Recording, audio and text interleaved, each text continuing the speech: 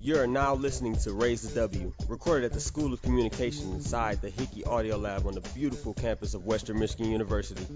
Come aboard and hear the people, stories, and impact of Western Michigan University. Here's your host, Tim Tarrantine. Hello, Bronco Nation. This is Raise the W, the podcast that features the stories and power and influence and impact of the great university, Western Michigan. I'm here today.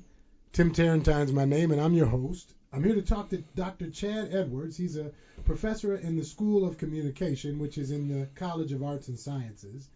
And Dr. Chad Edwards is working on some groundbreaking research that is going to change all of the ways in which we do work in life with each other, how we as humans communicate. And we'll get to that in a moment. But before we do that, Dr. Chad, welcome to the podcast, man. Good to have you. Thanks for having me, Tim. It's great to be here.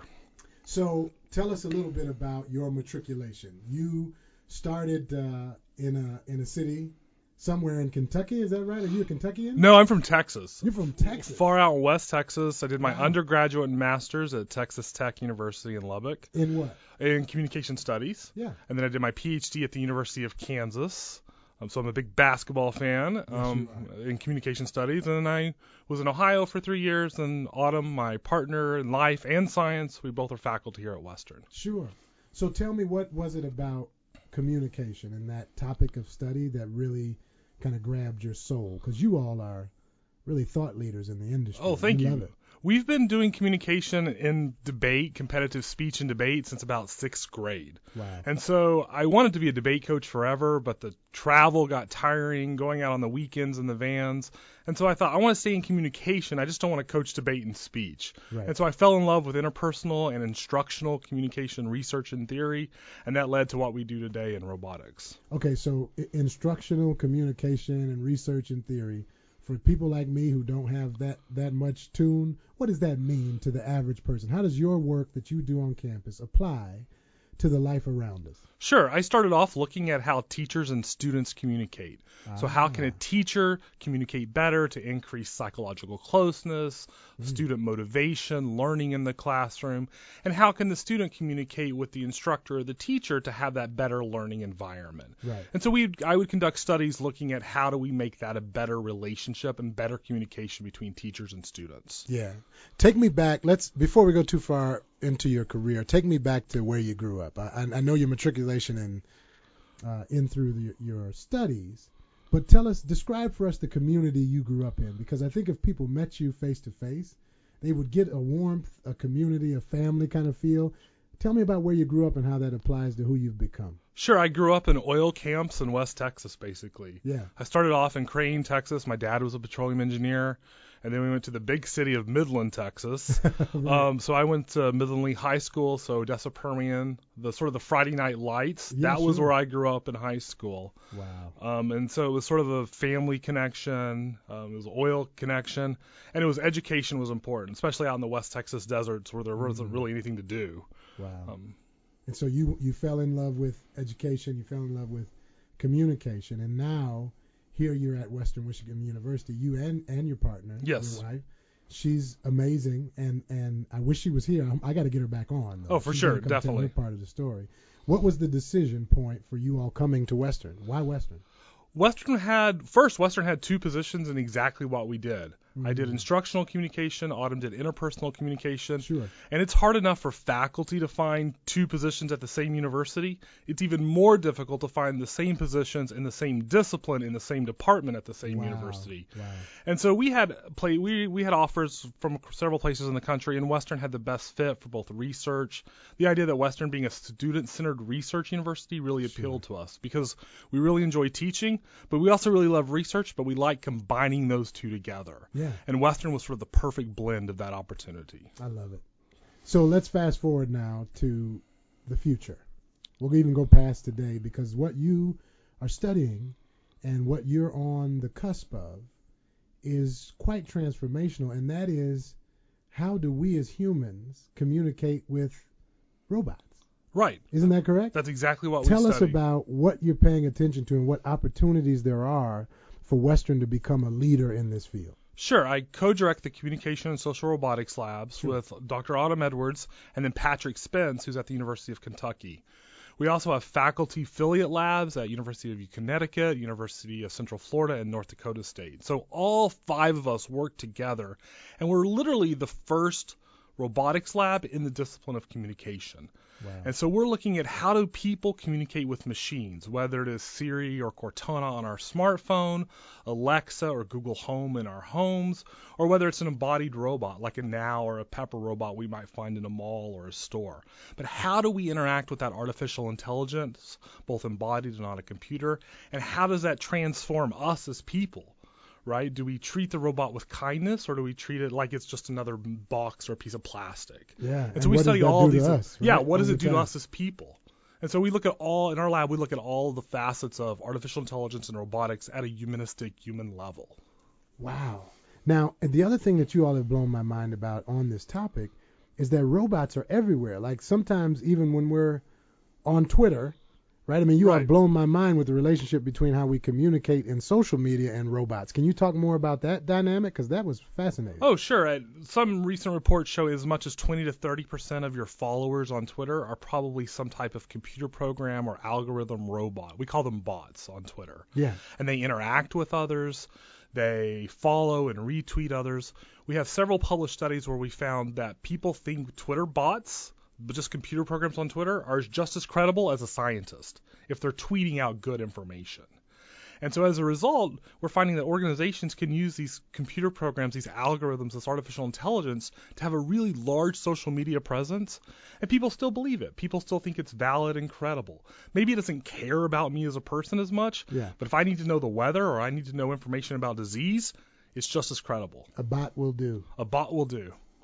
So let's bring it home. The listeners to this podcast are friends of the university. There's donors, there's alum, there's parts of the university family. How can we help to make sure, what's the next big move you want to do with this that places Western Michigan University as the thought leader in robotics and communication? That's a great question. I think our students are incredibly well positioned to dominate in the coming future. Wow. When we see economic reports that 30, 40% of middle class jobs potentially be replaced by artificial intelligence, robotics, automation. What percentage? 30 to 40%, according to a recent White House report. I need to hurry up and learn how to wash dishes. No, me too, right? But the point is our students are incredibly well placed to deal with this because they can be the connection point between engineering, art, the connection point between science, mathematics, computer science, engineering, and they can interact and teach people how to deal with artificial intelligence, how to interact with robotics, how to bring all that together in your workplace, your home life, your personal life.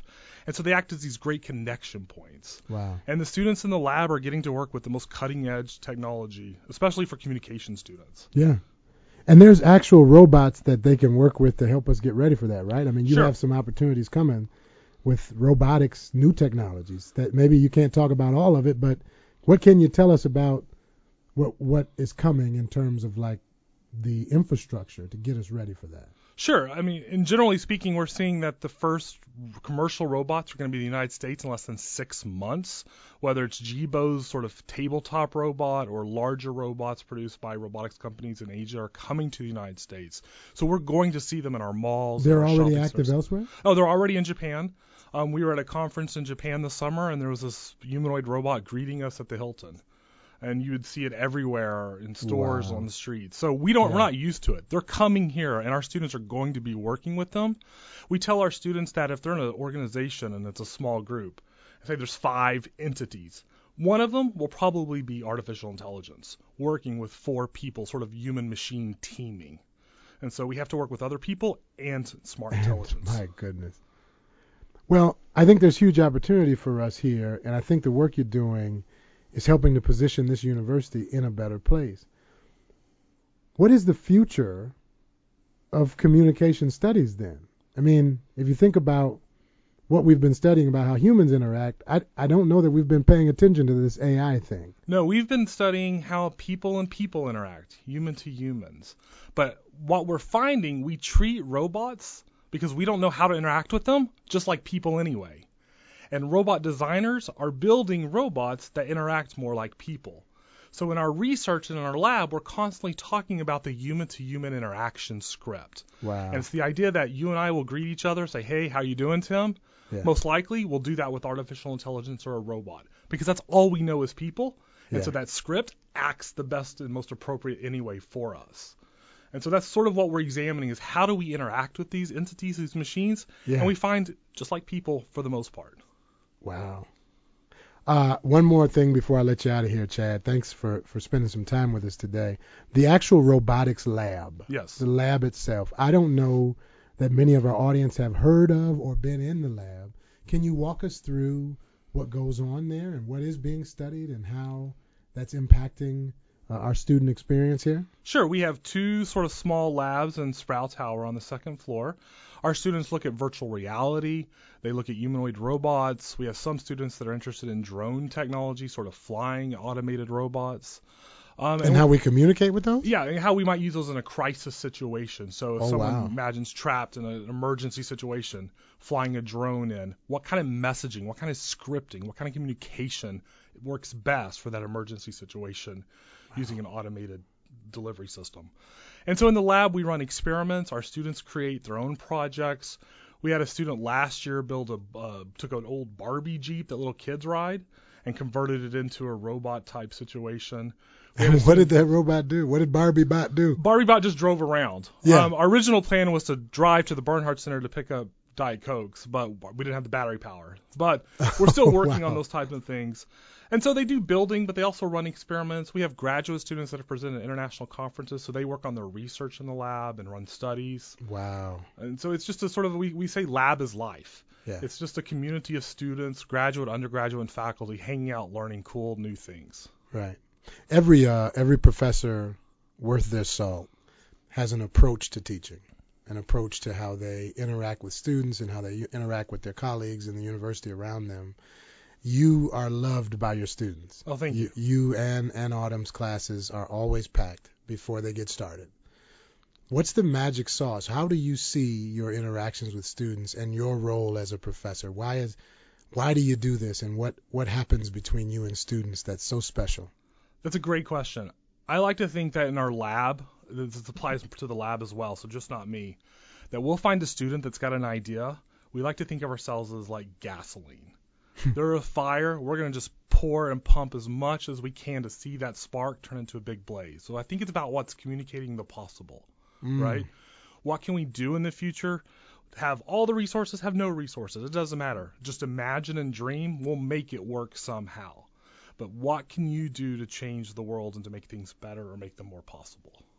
And I think we sort of implement that on our students. You do. And it's clear in the work you're working on. You have made the condition better in the School of Com, I'll tell you that. Well, thank you. And I'm also happy that our students get to interact with such new and cool technologies. That's what Western Michigan University is about. We are trying to change the condition. And part of this podcast is to make sure people know that special people like you are doing that, and our students are the recipients of it. So thanks for being aboard today, Chad. Oh, thanks for having me. It was great to talk with you, Tom. Absolutely. To our listening audience, if you go to mywmu.com, you can find more information about this podcast and many of the stories we feature during the show.